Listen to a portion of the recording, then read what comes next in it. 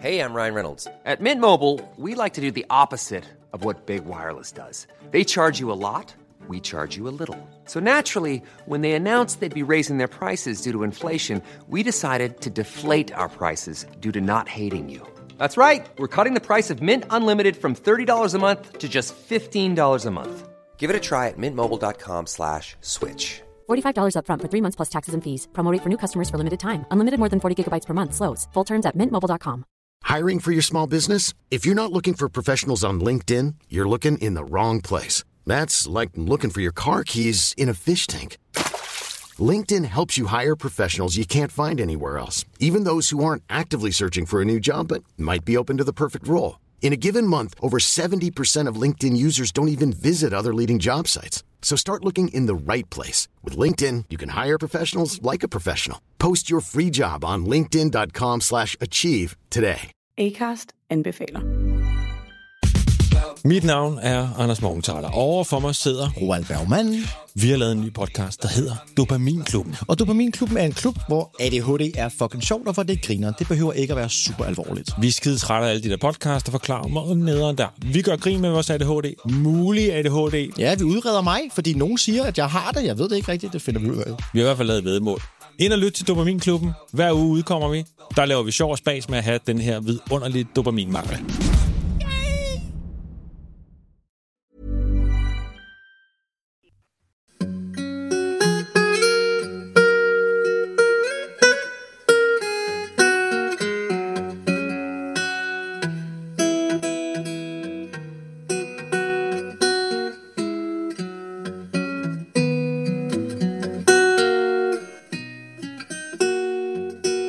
Hello everyone, and welcome back to this revival of the History of Anglo-Saxon England podcast. This is a new series, Series 2, The Anglo-Saxons, Land, Lordship and People.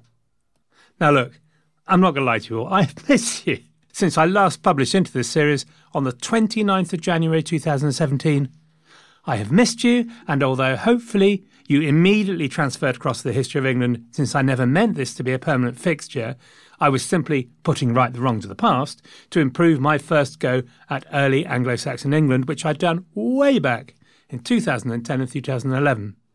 However, if it is true that I have missed you, I have doubly missed the Anglo-Saxons. And so as I sat alone, but not lonely, in my shed, I conceived the idea of reviving the history of Anglo-Saxon England for a short run, a limited edition.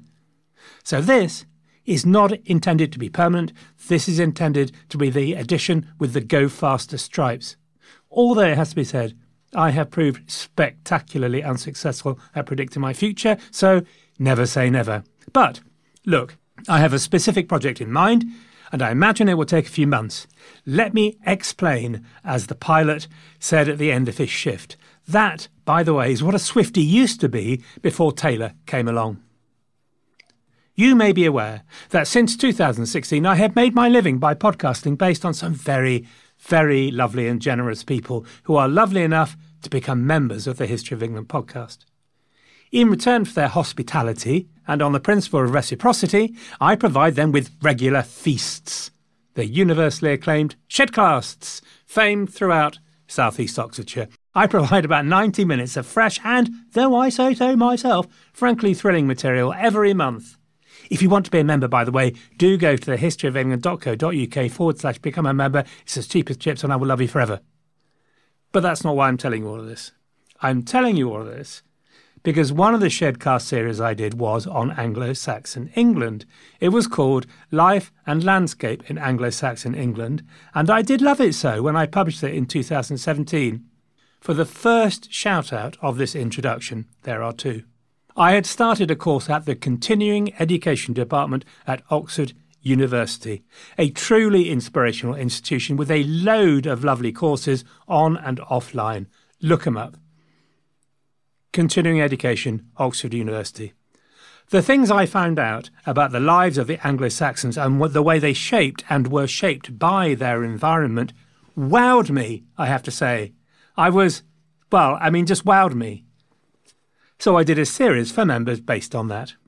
It then occurred to me that my honourable members have had 6 years exclusive access and that some new stuff has been published and maybe now they wouldn't mind if I both buffed the series a bit and also made it generally available now to everyone out there. So that is what I'm doing, re-recorded and tweaked a little bit, 20% maybe.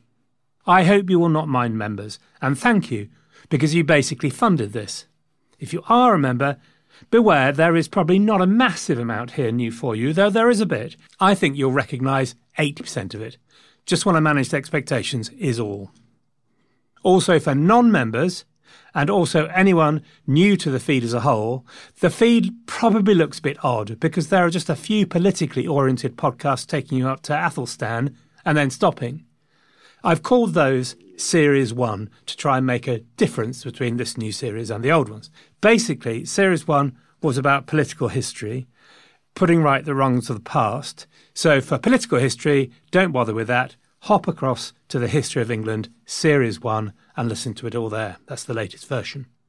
This new series, then, is probably not all that I will do in the Great Podcast Revival. I do have some shorter episodes in mind, something about the later Anglo-Saxon state.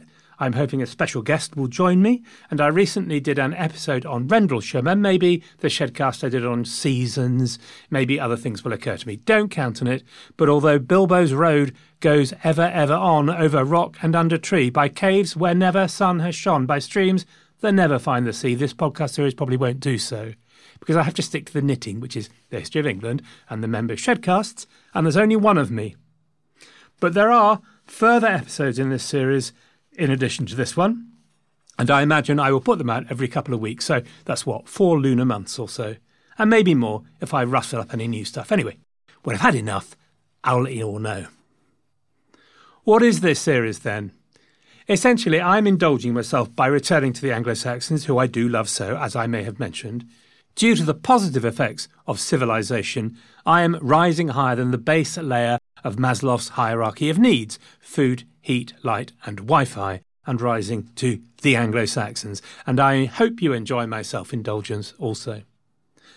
But there are a few things. First and foremost, back in the days of the originals, even the reruns, there's a lot of focus on kings, battles and politics in the Anglo-Saxon England series, the great game as it were. And now I'd like to focus on how people lived and how society worked. Secondly, I need to do my second shout out to Marie Hilder. I met Marie through Facebook because she runs a truly excellent group called Anglo-Saxon History and Language. Do look it up. She and her members do some excellent and very thorough and fascinating posts on the whole subject. Also, Marie mentioned that a historian called Rosamund Faith had published a new book in 2019 called The Moral Economy of the Countryside, Anglo-Saxons to Anglo-Norman England. Rosamund Faith's book on the English peasantry and the rise of lordship is in my top 5 history books of all time, okay? Top 5 history books of all time, and one of the reasons I wrote the original series. So, reading the new book seemed a perfect way to take a fresh look and do some buffing. So, that's Marie Hilder's Facebook group, Anglo-Saxon History and Language. On the series then, I tried to think of a sexier title but failed and ended up with Land, Lordship and People because it's quite broad. Essentially, it's about the rural society of Anglo-Saxon England, how people lived, how people changed, how lordship changed the nature of society. It's about rights, responsibilities, relationships, that sort of thing. It's not about daily lives in the sense of how to make Anglo-Saxon buns or culture in the sense of illustrated manuscripts. But it is about the sinews of society, making a living, the culture of how people interacted with each other. It has 4 themes. The 2 originals are these. I want to talk about the lives of the peasantry through the Anglo-Saxon centuries, 6th to 11th centuries, how the society and its economy they lived in worked, how it changed before the Normans arrived on their booze cruise. Second theme is the one that really floated my boat, about how those centuries shaped so much of the English landscape we still see around us, and some very clever people have learned how to read some of those pages, and so connect us with the lives of our very distant ancestors, and understand their daily lives, the people who don't get written up in the records. I can imagine almost nothing more exciting, except possibly winning the World Cup or the Tigers winning the Premiership League again. And those are distant prospects. A lot of what you see around you in the countryside in particular was fundamentally shaped by the Anglo-Saxons. So as you travel around, I hope that some of this will help you understand that world. The ridge and furrow, the enclosure hedge, simple stuff like that. And I thought I could also scratch another itch, my love of local history, by relating the whole thing to the landscape I now live in of South Oxfordshire, and there are lots of pictures to help you with that. Third, then, is the addition of Rosamund's theme to how Anglo-Saxon society work, which means I need to introduce unto you the concept of the moral economy. This is a nasty and obscure phase, moral economy. Every time I hear it, my mind sort of goes blank. Or that's the way it has always seemed to me anyway. The moral economy was a phrase invented by a very famous Marxist and quite grumpy historian called E.P. Thompson. He was looking at 18th century grain riots, as it happens, during the rise of the new ideas of political economy and the utilitarians, that the market would produce the greatest benefit for everyone, so nobody needs to worry anymore. What Thompson found was that ordinary people had a deep belief that this was not the way the world did, could, or should work. They accepted the idea of ranks and inequalities in society right enough, but believed that there was a set of rules, customs, laws, effectively, which governed the ways those different ranks should behave, that treated all people with dignity and honour, social responsibilities that made society fair despite the inequalities.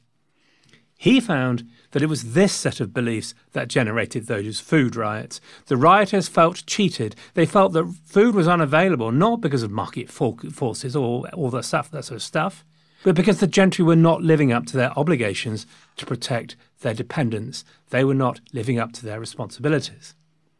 It proved a powerful concept, and actually it applies to much more than 18th century England. It is plastered all over the Tudor commotion time, all those rebellions which produce a set of demands well and clearly articulated about what rules have been broken by the innovators, by Henry VIII. And it was that led to rebellion. They clearly stated what needed to be done to restore them. These are conservative rebellions, not innovatory, radical ones. So, if a moral economy underpins society, what are those rules and what are the customs of fairness agreed by Anglo-Saxons? The call and response between rulers and ruled. Did they change? And crucially, do they change substantially with the arrival of the Normans? There is a full and frank, healthy debate about that one. Some say that feudalism had already arrived by 1066 in Anglo-Saxon England, near as, damn it. The Normans changed little fundamental, a bit of stone, a few churches, that sort of thing. And the Norman yoke was not Norman, it was just the yoke of lordship. So that's theme 4 then.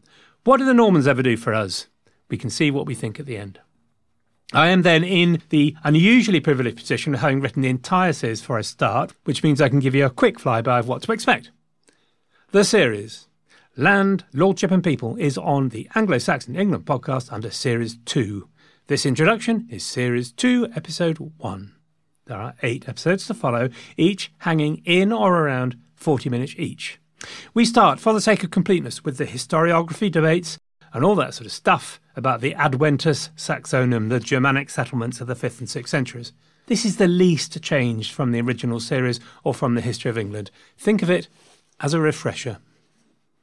In episode 2, we then talk about those settlers, what were they like, and how they began to settle England and our corner of it. Then we move broadly chronologically. In episode 3, we investigate the transition from small tribal groups to larger political and economic social territories called the Shears. In episodes 3 and 4, we look in more detail about the different ranks of peasant society, the lives they led, because something really interesting happens. We look in 4 at the increasingly constrained lives of some peasants and slaves that worked the large inland estates of resident lords, well, mainly the church, to be honest. And then in 5, we contrast that to the traditional Anglo-Saxon peasant, if that be the right word, the churl, and their proud tradition of independence, freedom and public service. The word peasant, by the way, needs waves of caution, which I talk about in the right place. Just remember, peasant is not pejorative in Anglo-Saxon centuries, or at least churl is not pejorative. In episodes 2.7 and 2.8, 7 and 8, come the 9th and 10th centuries and a massive shock and a transformation. The Viking invasions help accelerate change, and the landscape and society of the English is transformed. with massive impacts on land, on governance, that will last for centuries, and some of which are still visible now. The world of villages and estates, fields and hundreds, public justice. And then we come to episode 2.9, where I try to tie it all together in the light of the Normans. What did the Normans ever do for us? And did they really change anything fundamental, or is it just scum on the surface? So that's the plan. Finally, and I'm sure you've been waiting for this end, if you've not already left, could I also direct you to the website, thehistoryofengland.co.uk/podcast/Anglo-Saxon-England.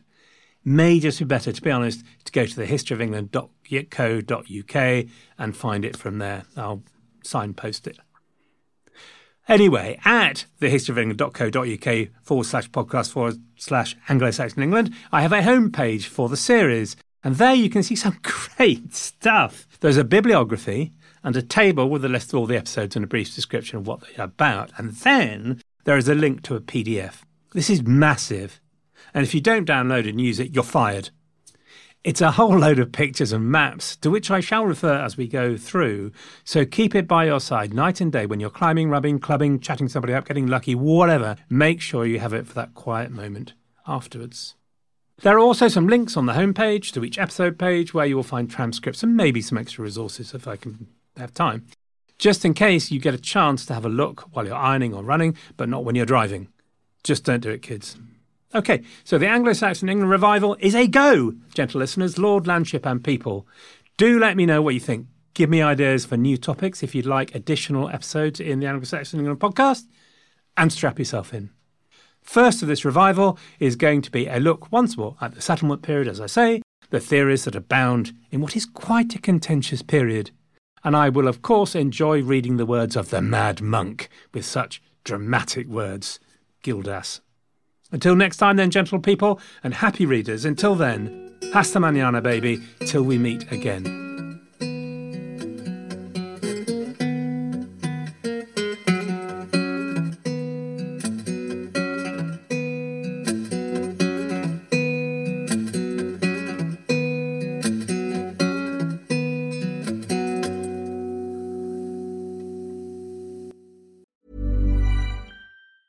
Acast anbefaler.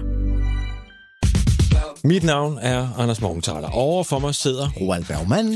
Vi har lavet en ny podcast, der hedder Dopaminklubben. Og Dopaminklubben er en klub, hvor ADHD er fucking sjovt, og hvor det griner. Det behøver ikke at være super alvorligt. Vi er skide trætte af alle de der podcasts, der forklarer mig nederen der. Vi gør grin med vores ADHD. Mulig ADHD. Ja, vi udreder mig, fordi nogen siger, at jeg har det. Jeg ved det ikke rigtigt, det finder vi ud af. Vi har i hvert fald lavet væddemål.